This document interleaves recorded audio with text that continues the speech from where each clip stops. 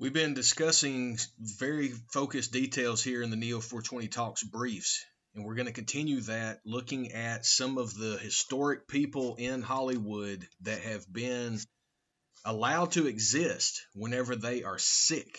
Sick people. The one that I'm talking about today is Roman Polanski, that individual that wrote and directed a lot of very sick movies over time, was accused of actual rape and of an underage girl and many other things that he was considered to be guilty of. But they got him out of America right before they were going to arrest him on these charges, and they put him into a place where there's no extradition.